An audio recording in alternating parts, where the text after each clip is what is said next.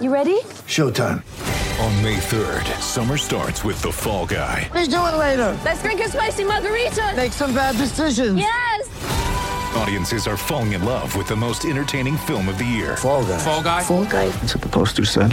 See Ryan Gosling and Emily Blunt in the movie critics say exists to make you happy. Trying to make it out? Nope. Because I don't either. It's not what I'm into right now. What are you into? Talking. Yeah. The Fall Guy. Only in theaters May 3rd. Rated PG-13.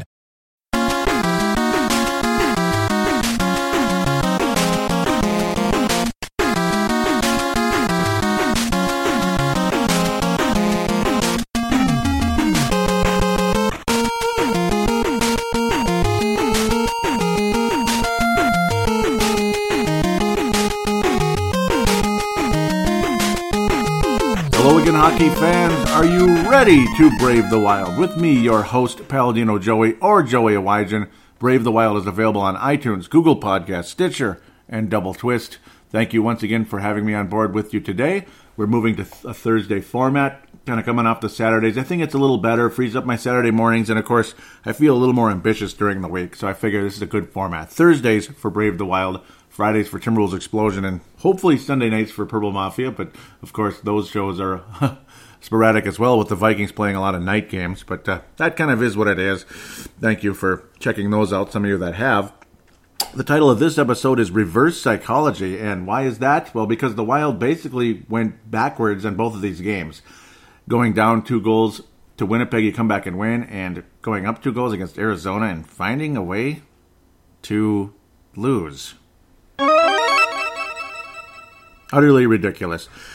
At the end of the day, you know what? It's becoming more and more predictable. The Wild do these furious rallies, as Judd Zulgad would say on AM 1500. Not that he needs a huge shout-out from me or anything, but I like the guy, and I like what he has to say about the Wild. Usually, he comes off as negative, but, well, he comes off as honest, too, because I'm realizing and understanding why some of the numbers might be down for this show, and it's a bummer. I hope it's not because I'm just the worst podcast ever. I don't think I am. I really don't. I think this is a very enjoyable Minnesota Wild show, and being able to get into the prospects as well, I think it really gives you a broad picture of the state of the Minnesota Wild on every show, and that's what I try to do, and also give us hope in the long term of certain players coming up and saving this franchise one day. That would be great.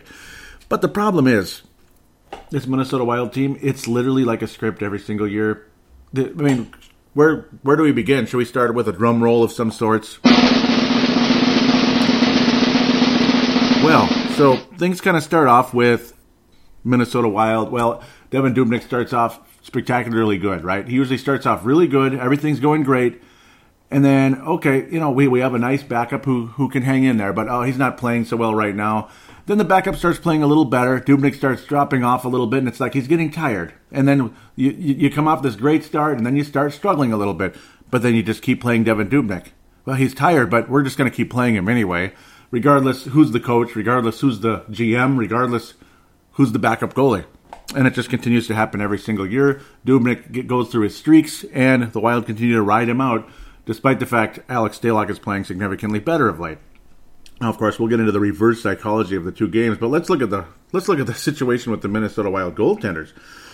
Devan Dubnyk in the first month, well, he was spectacular. That's, of course, the month of October, and it was nice to see how things went with him in a big way. Starting things out the month of October with, well, a goals against average of 2.19, save percentage almost 94. That's pretty damn good. 5-2 record in 9 games. And then 9 games in November, you go down to, 4-4. Goals against average 2.95, save percentage 88.5. That's great. No shutouts on the year, which is kind of interesting, but that's just how that goes.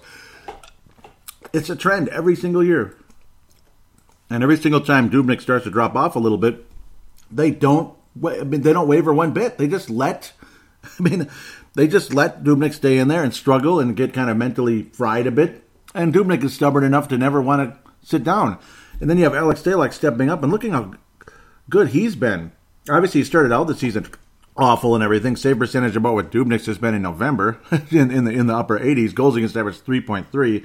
Though, I mean, some of the teams he was forced to go up against, and of course he was on the bad end of a back to back, where you had players with tired legs, this and that.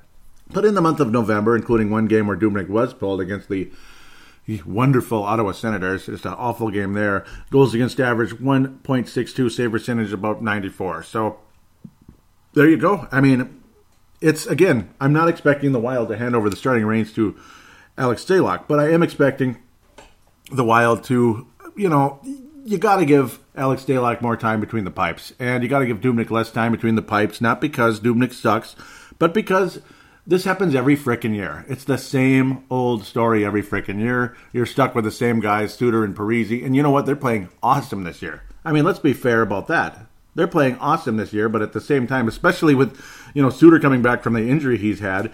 But again, we all can go on and on about how Suter's about the most high-maintenance player on that team, and I gotta say he probably is for multiple reasons. Again, he's close to the owner, and he was close to the owner when they were in Nashville together as well.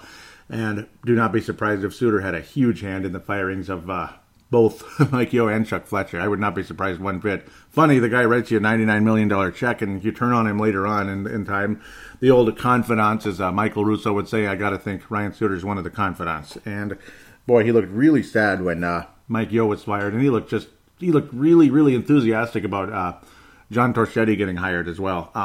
That was, you could just totally feel the enthusiasm from Suter. So I have a little beef with the guy over the years. As good as he is, as wonderful as he is, and losing him is like the worst thing ever. And we all know 19 points in his 24 games so far. He's been spectacular point producer. But the high maintenance side of Ryan Suter, again, almost like a dictator in terms of his minutes, a dictator in terms of how things are operated. I mean, he's too close to the owner, and it kind of scares people a little bit.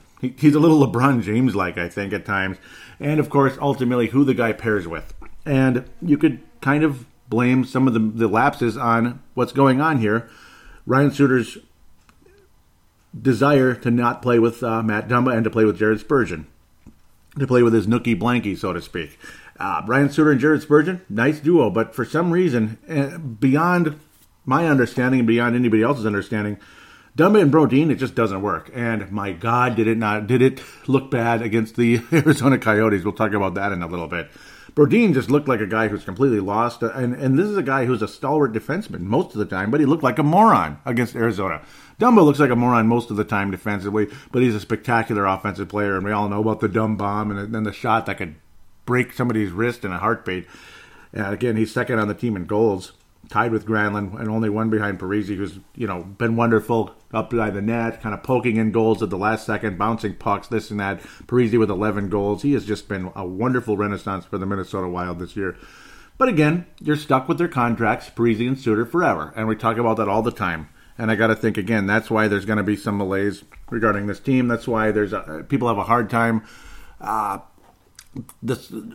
Occasionally, they have a hard time selling out games. And then you have, again, shows like mine that I love doing very much. And the numbers are not what they were. And it's because of the malaise and because you're just seeing a lot of the same stuff again. You're seeing guys play well, and it's great, and you feel fantastic about it, but then you're seeing all the same trends again. Suter playing too much, Suter demanding who he's going to play with, and losing to the bleeping Arizona Coyotes. You're seeing the team make a nice comeback because of this whole reverse psychology situation. The 2-goal lead's the most dangerous lead in hockey. Well, I guess because it bit Winnipeg against Minnesota and it bit Minnesota against Arizona.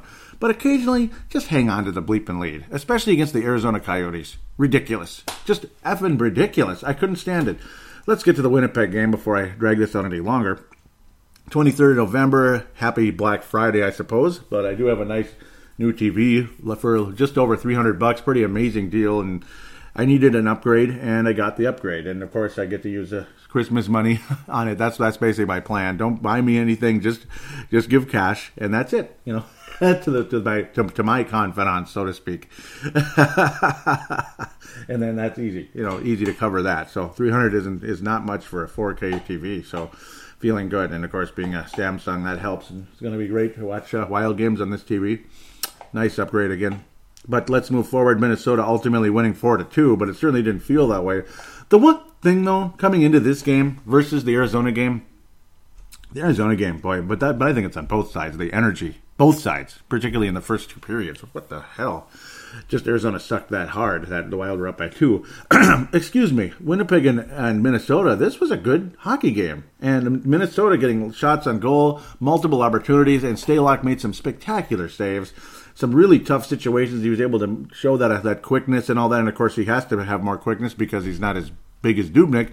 But then again, Dubnyk is slower because of his size. So it's an interesting strategy you have there. They're just completely different goalies, Stalock and Dubnyk, because of their size and their skill, this and that.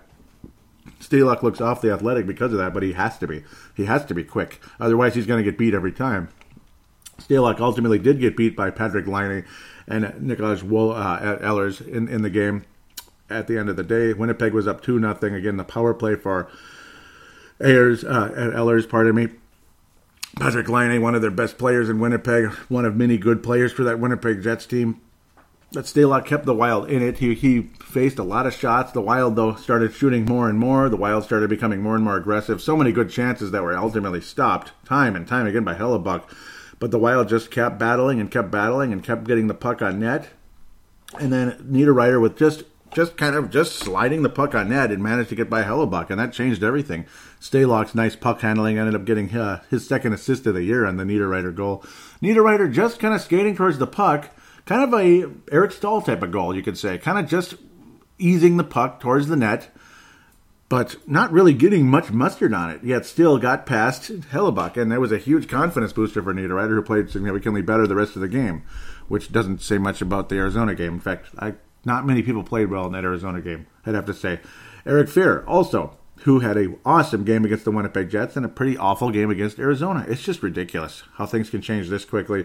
Eric Fehr finishing off a Dumba shot and a Dumba shot that ultimately was bouncing to Niederreiter, who ended up kind of slinging it towards the net a little bit, and then Eric Fehr was able to finish on that one, ended up tying the game. Eric Staal, just the feeling, the emotion on this goal was just the most wonderful thing ever. Like, oh my God, we are going to win this game. Eric Staal getting the rebound off of a juicy dumb bomb shot. Beautiful. Eric Staal able to finish on that one, and the emotion on the guy's face and the excitement in that building. I mean, the Wild going up 3-2 with 2.5 minutes remaining. It was the greatest feeling ever, and oh my God, we're going to beat the Jets. Zach Parise was able to finish off from Jaron Spurgeon's pass, moving the puck forward, basically. Again, Suter and Spurgeon playing together there. Parise getting his 10th goal of the year in the month of November, so that's pretty cool. It's been a long time since Parise had 10 goals by the month of November, so that's pretty cool. As early as the month of November, I should say, where last year he didn't even play until Christmas, so until around Christmas time, so pretty cool to see Zach Parise playing as well as he is. And again, it's just an empty netter, but hey, it finished the game off.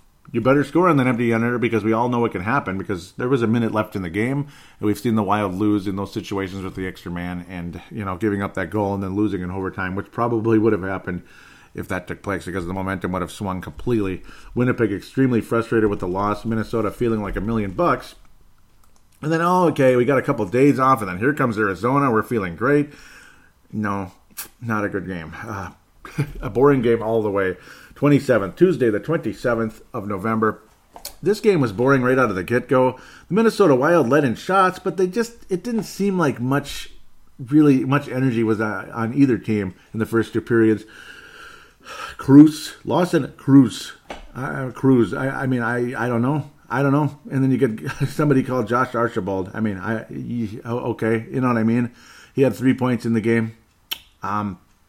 Lawson Cruz, great. I'm happy for him that he scored and all that early on. Great for him, I guess. But then luckily Charlie Coyle off a tape-to-tape pass from Mikko Koivu. Beauty there, tying the game up pretty quickly. So it's like, damn, we were down 1-0 to Arizona. But okay, now we're okay because Coyle finally got his 4th bleeping goal of the season. See, that's the other side of the spectrum there with Parise having his 10th goal already near the end of November. Coyle's only got 4. And that's Coyle. That's the same old story. The goalie's in too long, and he kind of drops off, and the Wild end up losing in the first round of the playoffs because Dubnyk's not up to it, even though Dubnyk was good last year. But then everyone else kind of stopped playing. Like, Koivu wasn't good in the playoffs for the most part. Parise got hurt. That was a bummer. Obviously, there was no Suter. That didn't help. Zucker completely vanished. Staal completely vanished. You could go on and on and on. All the guys that made, spectacular moments for the Minnesota Wild during the whole season last year, did nothing against the Winnipeg Jets. It's just a script, and then you end up losing games like this every Mickey frickin' year. And I know you're going to have a bad game, but this was a bullshit game. This was a bullshit game. Dumba and Brodin looked like morons in every one of the goals that would come up. But then again, the Wild would take a 3-1 lead, as mentioned. Zucker from far away made Antti Raanta look like crap. Parise was able to tip in a shot from Dumba again. Dumba, that's the whole thing with Dumba's dumb bomb. He gets assists off of that because of his shot. Not because of his passing, but because of his shot. And that helps. Again, getting those juicy rebounds because they're too hard to handle. Parise ultimately finishing with his 11th goal of the season on a bouncing puck. Just barely nicked the thing into the net, and that felt great. Antti Raanta, again, looked like crap against Zucker's shot. Zucker was far away. When you think Zucker scored, you thought, okay, it's some kind of a breakaway or some kind of a nifty move or a good pass from Granlund. You know how those guys kind of get those little one-timers going. But this one was far away. It was not a good goal.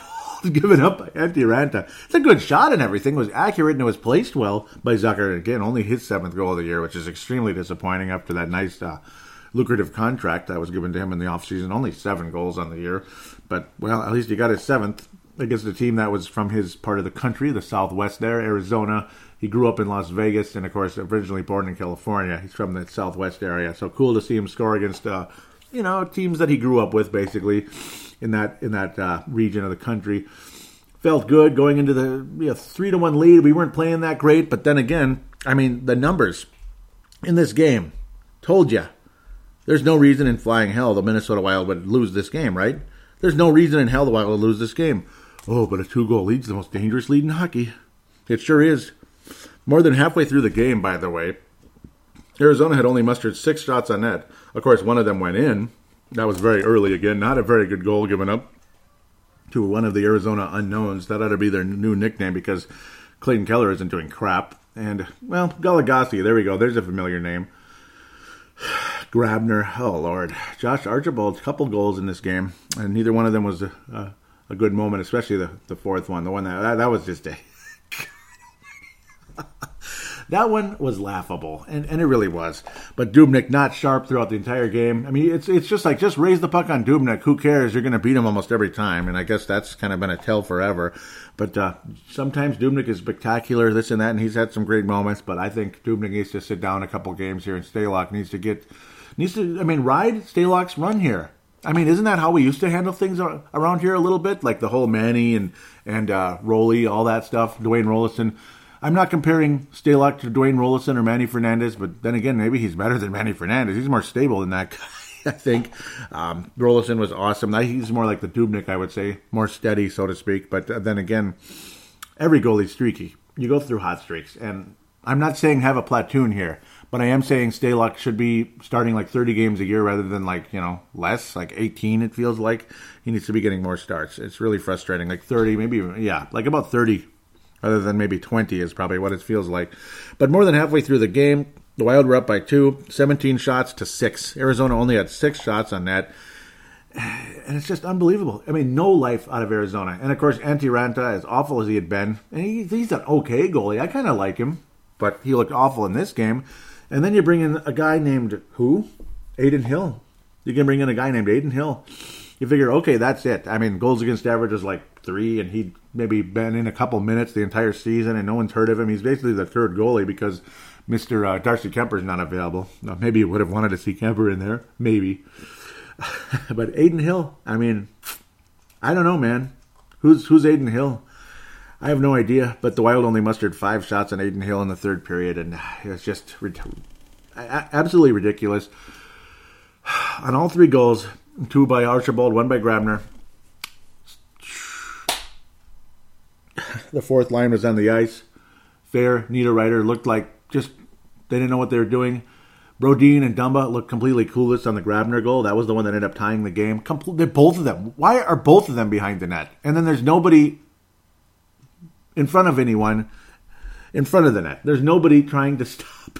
There's nobody trying to raise anyone's stick or anything. They're just kind of standing around, as Arizona announcers mentioned, picking roses when you watch the highlights and the goals and such.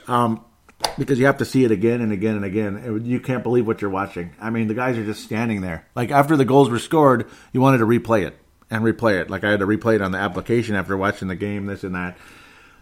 You just can't believe it. Guys literally just standing around. And again, both defensemen behind the net. What's going on here? Why aren't you bodying somebody and raising their stick, knocking the puck away, getting the puck out of the zone? But none of that was happening. And the Arizona Coyotes ultimately tie the game. Again, the first Josh Archibald goal, not the best thing ever either. That was frustrating. That was really early in the third period, and you knew we were in trouble there. The second Josh Archibald goal was a laugher. Alex Goligoski just planting behind his own net, just kind of waiting. You know, when you're going to get a little thing started, okay, we're going to get a possession started, we're going to try to get the puck past the center line into the zone, blah, blah, blah, blah, blah, and then go from there. Maybe dump it in, who knows, and then try to dump and chase this and that, whatever the heck Arizona was going to do there. But no, nobody's even looking at Josh Archibald. He's just skating right past everybody. A perfect pass by Alex Goligoski to prevent any type of a perfect time pass and perfect time play by Josh Archibald to prevent any type of a offside call. Now again, the first goal by Archibald, they tried to, the Minnesota Wild tried to say there was offsides, but that was ultimately not called. So I better mention that. It was not called offsides, and it wasn't offsides, and the Wild lose a timeout, this and that. Oh, goody. This one obviously was not offsides either. Perfectly timed pass, perfectly timed play by Archibald and Goligoski. Both Dumba and Brodin looking like complete morons. He went right through them. Josh Archibald went right through them, and they're kind of like, I wonder what that's all about. Oh, no! Perfect pass by Alex Goligoski. Minnesota's own, Minnesota native, blah, blah, blah. And Archibald scores with about with a good amount of time left in the third period. And again, the Wild only mustered 5 shots on net against Adin Hill, whoever the heck Adin Hill is. I mean Holden Hill. We kind of know who that is on the Vikings, right? Like the fourth cornerback, because we have to play him with the injury to Mike Hughes. Adin Hill, 5 shots. And Arizona ends up scoring 3 goals, and you get nothing against Adin Hill, who was just kind of along for the ride, basically, at this point. Whatever, man. Terrible. Reverse psychology. You're trailing against one of the best teams in the league. You come back and win spectacularly. You're winning, playing pretty well. You're not playing well, but you're outplaying a team because they're not even showing up, basically, by 2 goals, and they find a way to beat you on your home ice. And it's just like, okay. It just kind of leaves you like miffed, shocked. What the flying, F-bomb was that?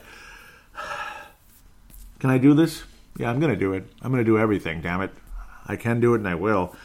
The Mike Modano / Neil Broughton Award for this episode is going to be Alex Stalock.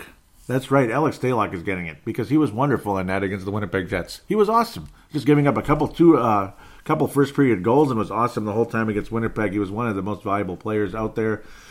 It's going to be Alex Stalock. As for, and you could say Parisi's an honorable mention because he just scores in every game. And, he was okay. He was good. You didn't really see him getting embarrassed out there too much. The James Shepard Memorial is going to both Brodin and Dumba. And you know what? It could go to Suter, too, for causing this mess. Him and his high-maintenance bullcrap attitude, constantly forcing this and that. And yes, Dumba is just obnoxiously bad defensively sometimes, and more often than he needs to be, and it's costing us games. His offense is so good that it's keeping us in games, and it's helping. He always tends to get almost every game he winds up with something. He'll score on the dumb bomb, or he'll wind up with an assist because of the dumb bomb, and he did get an assist in this Arizona game, but he was so horrifically bad in this game, as was Jonas Brodin, both of them at -4. Horrifically bad in this game that both of them strongly deserve the James Shepard Memorial, and Devan Dubnyk has been awful as well. He was awful in this game, but the defense in front of him was worse. So that's why it's not going to Devan Dubnyk, even as icky as he was. Koivu, phenomenal in the faceoffs. I got to mention this. It's like you look at this, you can't believe what you're looking at. Koivu dominated, owned Arizona in the faceoff circle. 15-3. 15 wins, 3 losses. That is a remarkable statistic. It's just the puck possession by the Wild in the first 2 periods. You thought this game was theirs, and they got lazy and they screwed around too much. One thing that I should mention, too, before we move on to the second segment, in fact, I almost should talk about it in the second, but I'll talk about it here and now. The Western Conference is getting pretty tight again, and it's kind of interesting when you look at the standings because guess who's just 3 points behind the Wild and only 1 point out of the playoffs? The team that couldn't score for their life. The team that a lot of people thought was just, and it was playing more like the expansion team we thought they were. The Vegas Golden Knights. They're a +4 now. They're only one game above 500, but they're 1 point. That's right, 1 point behind the Winnipeg Jets. But then again, the Winnipeg Jets have 3 games in hand, though, versus Vegas. So, okay, maybe I shouldn't say that. 2 points behind Dallas, though. Dallas is the number 1 wildcard team with 29 points, and they have played 26 games just like Vegas. So, Vegas Golden Knights are catching up. Vancouver's going back down to reality. They are completely out of the playoffs already again, which is sad. And Anaheim's kind of back in it, but I wouldn't be surprised if the Vegas Golden Knights overtake the Anaheim Mighty Ducks. I think they can beat them. Sharks and Flames are the class of the Pacific Division, which so far hasn't been saying a whole lot. Good for the Calgary Flames, though, to be moving up a bit. So, yeah, I passed out the awards. Let's look at the schedule before we look at the schedule and talk about the upcoming games. Heading into the second segment here. And, of course, the Wild play the Columbus Blue Jackets on the 29th. I actually already previewed that game in the last show because just in case I was going to go back to Saturdays. So, Minnesota will play Toronto on Saturday. That's interesting. Yep, tonight, of course, against Columbus. Vancouver Canucks on Tuesday. So it's going to be a similar kind of schedule. Saturday and Tuesday, again, a couple of days off. So that's a road game against the Vancouver Canucks and a road game against the Columbus Blue Jackets. Not an easy schedule. Minnesota doesn't usually play well in Vancouver for some reason, even though, I don't know. Hopefully the Wild do, because Vancouver's going down the hill big time. And then you get the Alberta two-step, Calgary and Edmonton. That'll be kind of fun on the road there. That is next Thursday and Friday. That'll be fun to preview those in Montreal. So Minnesota is in Canada next week. Of course, starting off in Vancouver as well. So, yes, all next week and into the week after for a little bit. Playing the Flames a couple times. The Saturday, the 15th of December. Fun.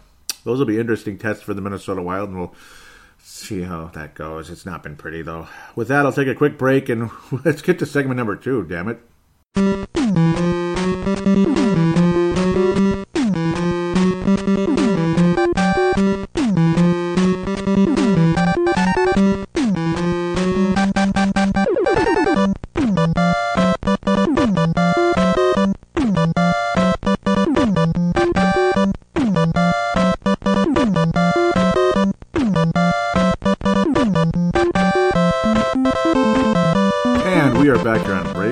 Segment number 2, looking at some previews and, of course, jumping into the prospects and moving on from there.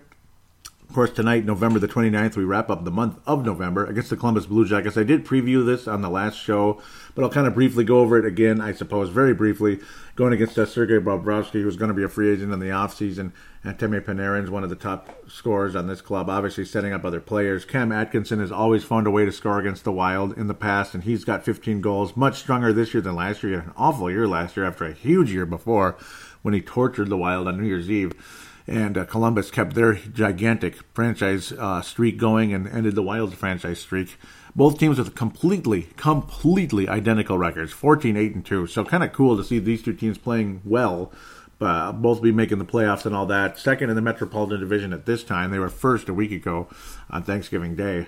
Minnesota third place in the Central Division, and it won't be easy. Teams like Nashville, Colorado, and friggin' Winnipeg. Winnipeg is the wild card. You still got Colorado now ahead of Minnesota. Oh, Lord. I don't like the way this team plays against the Columbus Blue Jackets. Blue Jackets have been basically win-loss, win-loss, win-loss. And if the pattern continues, the Wild beat the Columbus Blue Jackets tonight. I hope so. I doubt it. Somehow I think Columbus is going to win 2 in a row, but we'll see. So far it had been win against Carolina on the 17th, loss at Toronto on the 19th, beating Toronto the same score 4-2 on the 23rd, many days later.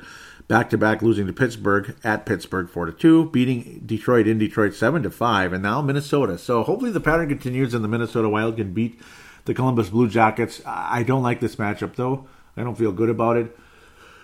I do have a feeling the Wild go 2-1 this week, and partially I'm trying to stay positive, obviously. Maybe a game like the frickin' Phoenix Coyotes wakes team up. I want Alex Stalock in net tonight. If Alex Stalock is in net, the Minnesota Wild could win this game. I think if Dubnyk's in net, unless he somehow magically is like, bleep this, I'm way better again, the Wild probably don't win the game. I'm picking the Columbus Blue Jackets to win 4-2, something along those lines, maybe 5-3 with an empty netter. It'd be like 3-3, 4-3. Cam Atkinson will scoring against the Wild because he always does, and he's having a really, really, really, really good year.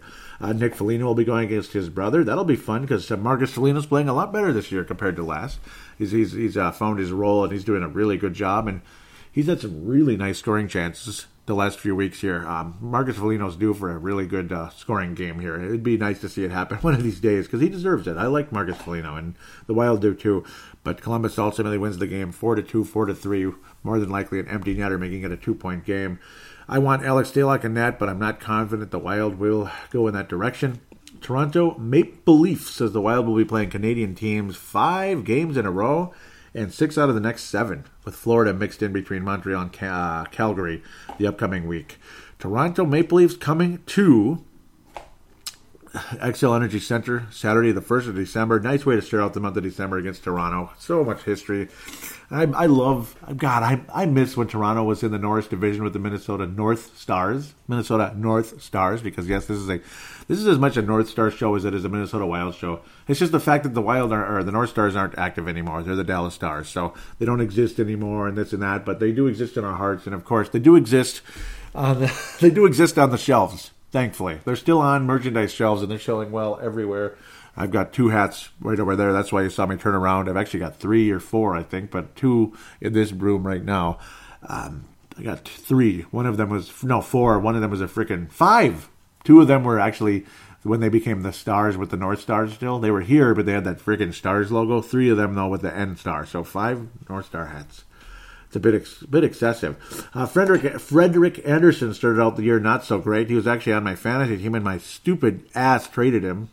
Idiot. I feel so stupid. Ugh. And the Toronto Maple Leafs are an offensive juggernaut. Their power play is 5th in the league. They've scored the 7th most. They've given up the 7th least goals, which is great because Frederick Anderson has really come around. They're 2nd in the league in goals scored. Toronto is what Edmonton wishes they were, and they're tied with the Buffalo Sabres because Buffalo's the best team in the Eastern Conference basically right now. Buffalo, yeah, that is a surprise team. I did pick them to surprise this year. I thought they were turning things around. I didn't pick New Jersey to surprise. I hope I didn't. I did. Yeah, I was saying Buffalo was going to turn things around and was going to fight for a playoff spot. Like maybe they'd make it as an 8th seed. Maybe they wouldn't. They're going to have home ice in the playoffs. I think at some point they may not be the number 1 team in the East, but they're going to have home ice. They're going to be a top 4 team in the East this year, and good for them. It helps having good goaltending. And when your young prospects all at the same time start to kind of come around and start to show what they can do, kind of like the Toronto Maple Leafs, right? They have a lot of nice young talent on this team. And, of course, a free agent acquisition of John Tavares, who leads that club in scoring with 17 goals. Leads the club in goals, anyway. Mitchell Warner is the overall leading scorer with 30 assists on the season. Top-line center has been spectacular. 9 power play assists, 10 power play assists for Morgan Riley. Austin Matthews has missed a significant amount of time, but when he's been available, he's got Lemieux-like numbers. Jeez, 19 points in only 12 games. Mario Lemieux-type numbers there for Austin Matthews. Not sure about his status there, unfortunately. Patrick Marleau, the former San Jose Shark Wiley veteran, whose numbers are higher this year because he's around some really damn good players in Toronto. Frederick Anderson, 14-7, 2.26 goals against average. The Leafs lost to Carolina and Columbus back-to-back on the road, and then we've won 3 in a row since. Minnesota will be their next game, so they're going to have quite a few days off after beating the San Jose Sharks 5-3. 6-0 over Philly, who's now the worst team in the East, which is kind of crazy.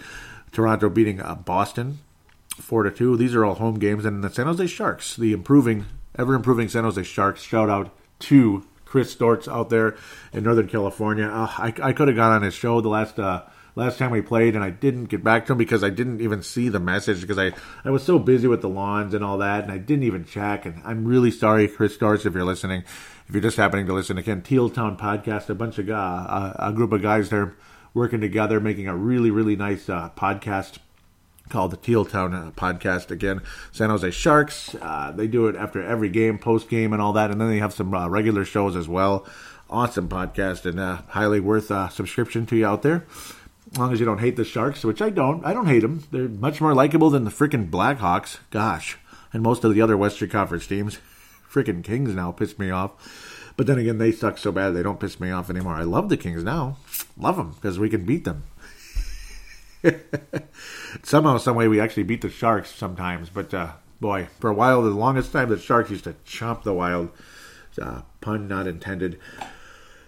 Interesting situation going on there. Again, also with Nylander in Toronto, and a lot of people hoping the Wild would muster up the guts to make that trade to get Nylander. Also, you'd probably have to guarantee $8 million a year to him as well in a contract, and I'm not sure the Wild have the cap space to do that. In fact, I know they don't, so you'd have to give up some expensive contracts in order to even get Nylander. Maybe you'd have to say bye-bye to Jason Zucker. Boy, I would be kissing the ground, or the ice, whatever it is. I would gladly kiss freezing cold ice if we traded Nino Niederreiter away. Hey, he played well. He put the puck on net and it went past Bobrovsky. He scored against Sergei Bobrovsky. So come on, Toronto. You want Niederreiter, man? Take on that $5.25 million contract. Take it on. Come on, 5.25 a year. Only 4 years remaining. Come on, do it. Yeah, right. But that's basically what you'd have to do. Get rid of some serious dead cap, basically, which is what Niederreiter's been the last year or so. Extremely frustrating. But, I don't know. Maybe the Wild somehow beat Columbus and then lose to Toronto. I don't know. This Toronto team is great. They haven't played well on the road, though. That's the one hope. And the Minnesota Wild home record is really good. So I guess I'm going to have the Wild losing to Columbus and having a wonderful, fun game against the Toronto Maple Leafs. I'm sure Devan Dubnyk will be in net for this one. Maybe, please sit him against Columbus. Have him come back and have a nice, inspired effort against Frederik Andersen and Toronto Maple Leafs. This is a tough freaking game. Garrett Sparks is their backup goalie, and he's not bad either. He's got Stalock-ish kind of numbers, 2.57 goals against average, 4-1 on the year. Both Sparks and Andersen have shutouts on the year. Andersen is 93%, Sparks is 92-ish. Somehow, some way, I think the furious rallies, as Judd Zulgad calls them, somehow win this game 3-2. Something along those lines, and I think the most likely guy to score for Minnesota in this game. Let's go with Granlund. I have a feeling Granlund's going to score against the Toronto Maple Leafs and help us feel a little bit better. Let's do that. Granlund's going to find the net against the Toronto Maple Leafs, and Minnesota has an inspired effort to win 3-2 over the Toronto Maple Leafs. A shocking game. Devan Dubnyk is lights out. He stops 38 to 40 shots in the game. 38 of 40 shots and wins the game. The Wild put on about 35 or something on Andersen and managed to get 3 past him and win the game. Guys like Parise and Granlund, I think, are going to score in the game. Let's move on. The Vancouver Canucks, after another couple days off, after an inspired effort against the Toronto Maple Leafs, is this yet another trap game against a team that's not playing well on the 4th of December? The Vancouver Canucks. Yes, it's another trap game. It is. But I think Vancouver's playing so awful right now, Minnesota needs to win the game. The Vancouver Canucks won out of their last 5. They lost to Winnipeg 6-3, Anaheim 4-3. San Jose shut out by Adam Jones there. 4-2 win over Los Angeles because everybody beats LA. And then they lost a couple of days later to Los Angeles, 2-1 against Budaj there. Budaj, jeez, that's like their third goalie now. Campbell and, of course, Quick out forever, basically, with knee injuries. That's crappy. Vancouver has to play Vegas, which I think they'll lose, and Dallas, maybe they'll win that one and then save that. They'll use all their effort up on the in that game, and then they'll play Minnesota. We'll see what happens there. Brock Besser, again, is back. He has missed some games, but he's played a couple games recently. Been a little better. 11 points on the year in the 14 games he's played, Brock Besser. Unfortunately, Louis Eriksson has gotten silent, so a little bit of Jason Pominville syndrome. Great start to the season and nothing much after that. Bo Horvat, though, continues to be the MVP of that team, even though Elias Pettersson has been pretty damn good as well with his 13 goals and 21 total points. He's on pace for 82 points on the year. Pettersson has missed a significant amount of time, but has been extremely efficient when he's been out there. Bo Horvat, kind of the overall MVP of the team this year, I'd have to say. A young and improving player as well. 22 points for him. Jacob Markstrom's 500 on the year. Goals against average is awful. I mean, he's been terrible. About the same as Aiden Hill so far. And, of course, no shutouts for anybody. Anders Nielsen's not been good. Richard Bachman went out there and got shelled. He played a full game and gave up 6 goals. So, yeah, that was a tough night for him against Minnesota Wild. That was us, actually. Not sure where to go with that one. Jacob Markstrom, I hope he doesn't have one of his, and I'm sorry for snapping my lips so much. I hope that Jacob Markstrom doesn't have one of his good games against Minnesota. He's been awful lately. For me, there's no excuse. Minnesota needs to win this hockey game, and they will. 4-2 victory for Minnesota. Most likely got to score in this one. We'll go with... We're going to go with Zucker. He's going to score against the Vancouver Canucks.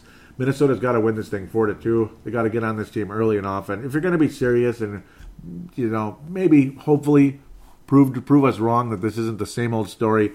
But if it is the same old story, the Wild find a way to lose a game like this on the road. A trap game with a team that's not been playing well after an awesome start to the season. They've been playing awful. There's no excuse. Minnesota needs to win this 4-2. I will pick they will, just to be on the safe side. I think the Wild win this game, and they should. Odds are they should, even though Minnesota Wild odds are it's 50-50 the way they play against these yucky teams. But with that, again, a 2-1 week, and hopefully heading in the right direction some more here for Minnesota, as we need it in the worst way at this point. After a couple of yucky games, Minnesota comes out with 34 points and hopefully gains some ground on Colorado, but I don't know, they're 15-6, and Nashville's 15-7, and they're the 2 best teams in the Western Conference with a bullet right now. Colorado and Nashville. Colorado is 25+. That's best in the league. 22+ for Nashville, and Buffalo is 26+ for Toronto. They're best in the league. So, and I'm picking us to beat them. Both of them, Buffalo and Toronto, with 36 points as well. Insane. When you look at that, Tampa Bay Lightning 1 point behind Toronto and Buffalo. They're in 3rd place in that Atlantic Division. You look at the Metropolitan Division, you think it's all that with Columbus, Washington, and Pittsburgh. But Pittsburgh stinks so far this year, which is good. I'm happy about that. And then you go to the Atlantic Division, and you're just blown away. I mean, before, you thought about teams like, Ottawa and such, like, who cares? They suck. Those are like your division leaders a couple years ago. Now you got Buffalo, Toronto, and Tampa. Jeez. You can actually say Buffalo's good, and they are. So, interesting. With that, let's take a look at the prospects. And let's dive right into the Iowa Wild. They haven't been playing as good of late. Luckily, not as bad either, you could say. And again, not playing so well of late. Cal O'Reilly, 21 points on the season. Mason Shaw, 13 assists. He's definitely been keeping guys active out there. But generally speaking, Iowa's been losing a couple games of late. Kaapo Kähkönen showing he's mortal, but still, goals against average is just dazzling. 1.35. Lost in extra period again, unfortunately for him. He's got a couple of extra period losses and then a regulation loss. Still the 3 shutouts on the year, though. Again, a dazzling 1.35 goals against average. Last week, Kaapo Kähkönen actually was the backup goalie with Alex Stalock in that because Devin Dubnyk was hurt and Andrew Hammond was hurt. CJ Motte from the Allen Americans again. He was with the Minnesota Wild's affiliate the last couple of years as well with the Quad City Mallards and the Rapid City Rush the last year. CJ Motte up there though and gave up 4 goals in a loss in a game last week. Luke Cunning's gotten quiet, and unfortunately, it's pretty much been all minor leaguers scoring. Dmitry Sokolov added his 6th assist recently, which is nice, but that's about it. Sam Honest hasn't been scoring. Kyle Rao, he had a good game late in the week. He's at 15 points, 3rd on the team overall in scoring. But generally speaking, it's been the minor leaguers that have been doing the scoring lately, which is a little frustrating. Belpedio, I believe, did add an assist the past week again. He's at 6 points total in the 20 games, but again, his defense has been the story more than his offense, and he's a +6 for Iowa, so that's great. Brennan Mennel, young, 21-year-old Woodbury native, undrafted. Brennan Mennel is a +10. That's awesome. That's awesome. 2nd on the team, so Brennan Mennel really showing something, and I think he will skate for Minnesota one day, and he'll be a wonderful story. I think both him and Belpedio hopefully will skate for the Wild at some point. The unfortunate part is both of them are short right-shot defensemen, so they're similar that way. Belpedio's got the got a little more pedigree, but both of them again playing great for Iowa so far this year. Mennel slightly ahead, even though he's missed 5 games on this season. Nothing really notable so far for Ottawa in the past week. Again, it's mostly been minor leaguers scoring. So unfortunately, the major prospects have not factored as much, other than Kaapo Kähkönen's goals against average continuing to be good, but he's had a couple of overtime losses, unfortunately for him. Let's do Sam Hench's watch. Yep, 10 games. He's stuck at 6 points. So again, that strong start hasn't led to much since then. Jack McBain, the third-round pick this past year, only stuck at 2 points in the 7 games. Again, he missed a couple of weeks to start out the season, unfortunately. Kovanov watch, as we look at the prospects some more, 32 points for him. He's got 15 goals for the Moncton Wildcats. Nick Swaney with Duluth, 9 points on the season. Again, adding one more. He added another assist this past week, so 9 points on the season in his sophomore year for Duluth, 7th-round pick. I love these 7th-round picks. Oh, I do. Can you tell, right? Jack Sadik and the Gophers had a frustrating week, but he's at 5 points on the year, so hey, he's already more than halfway towards his whole total points last year. Only 11 games for Jack Sadik, the senior and future Iowa Wild right shot defenseman again, as he's on the top pairing. But again, nothing. He doesn't stand out all that much. Physical, bulky defenseman for Michigan. Nick Boca has had 4 assists on the season, so he had nothing for the longest time, but had a big couple of weeks here for the University of Michigan. Nick Boca. Again, I wouldn't be surprised if he found his way to Minnesota. He's got a little Steeler in him, but he's not as big as Nick Steeler, but still a bit of a factor.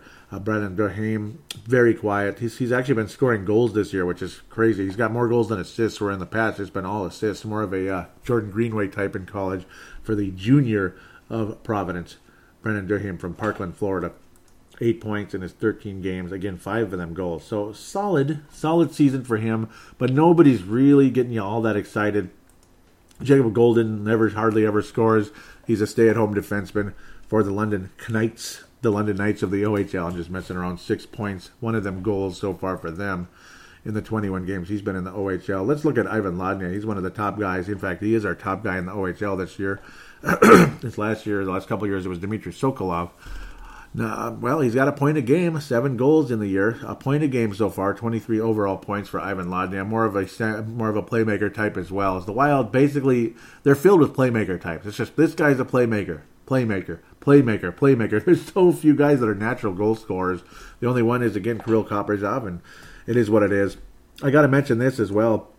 When I was talking about the Vegas Golden Knights kind of turning things around and getting better, well, one of the main reasons the Vegas Golden Knights are a lot better than they were earlier this year is because a guy's at over a point a game, a familiar name. And no, it's not Eric Holla, who's got a lower body injury, and he's month to month. He was pulled off on a stretcher a couple of weeks back, and that was unfortunate. I didn't even mention it on the show because I have so much other stuff to talk about. But a guy named Alex Tuch, who had 37 points last year, okay, he was all right. That's nothing great, 15 goals, but, a factor, right? Well, this year, in the 18 games he's been able to play, he's missed a few, 19 points, 8 goals, 11 assists. Alex Tuch, a major reason why the Vegas Golden Knights are actually scoring again, because they weren't scoring crap. Remember, you had Ryan Reeves with 4 goals, and he was the leading goal scorer on the team. Ryan Reeves is having a pretty good year offensively. For his standards, he's having a spectacular year. He's Mario Lemieux, basically, compared to himself in the past. But, Alex Tuch has been extremely good for the Vegas Golden Knights, so now he's starting to look more and more like a loss. Ironically, though, Matt Dumba is only 1 point behind, and, of course, he's the defenseman. So, shows you what a valuable offensive weapon Matt Dumba is. You just wish his defense was a little better. Tuch, though, having a very, very good month of November in the Vegas Golden Knights, turning things around a bit. So, good for them. With that, I think we can just about wrap up the show. In fact, we will want to encourage you to follow the Twitter account, @BraveTheWild, to give that a follow. Want to thank Vince Germano for retweeting the most recent show. Always appreciate you out of Australia for that. And then on Facebook, it is facebook.com/BraveTheWild. Facebook.com/BraveTheWild. Do give that a like. Join it and comment on there. Would appreciate some more interaction because I know you guys are out there. Appreciate a little more of that. I get some likes here and there, but I don't get any comments. That's the frustrating part. So it's been a bit quiet. You can also join the show with the phone lines, 209-736-7877, 209-736-7877. It is a voicemail. Do treat it as such. Mention you're calling in for Brave the Wild and do your statement, shout out, comment, question, and opine. There's also the Call Now button on the Facebook page. It does the same thing through Facebook Messenger. Goes to the same phone line, same whole thing. It's a 3-minute limit, by the way, because it is a voicemail. So the unlimited route, though, is the audio submission route, which you use the free voice recording application on any smart device on the planet. Just use that, save it, send it to PaladinoLive@yahoo.com, PaladinoLive@yahoo.com, and there it is. I can convert it into an MP3 file if necessary, which is very easy to do thanks to Zamzar.com, which I'm happy to plug, even though, I mean, because of what they provide. It's wonderful. So it's a wonderful website. So highly recommended if you're a podcaster looking to convert an MP3 file quickly from a phone call or something. So very, very valuable. Please do rate Brave the Wild on iTunes if you could. That would be very, very, write a positive rating if you could. It would be very, very much appreciated. I'll give you a shout out and a thank you on air, unless you don't want me to, but I would hope you wouldn't mind me doing that. So again, please tell your friends about the show. Greatly appreciate it if you want to help. That's the best way to do it. So again, God bless, and hopefully the Minnesota Wild can get a little more consistent. Hopefully we're not on a script. Let's get off this script. Let's break this pendulum we've been on forever. So it's time to kind of start moving in the right direction long term. But again, we'll just have to wait and see if that's for real. And this upcoming week will be a nice little test.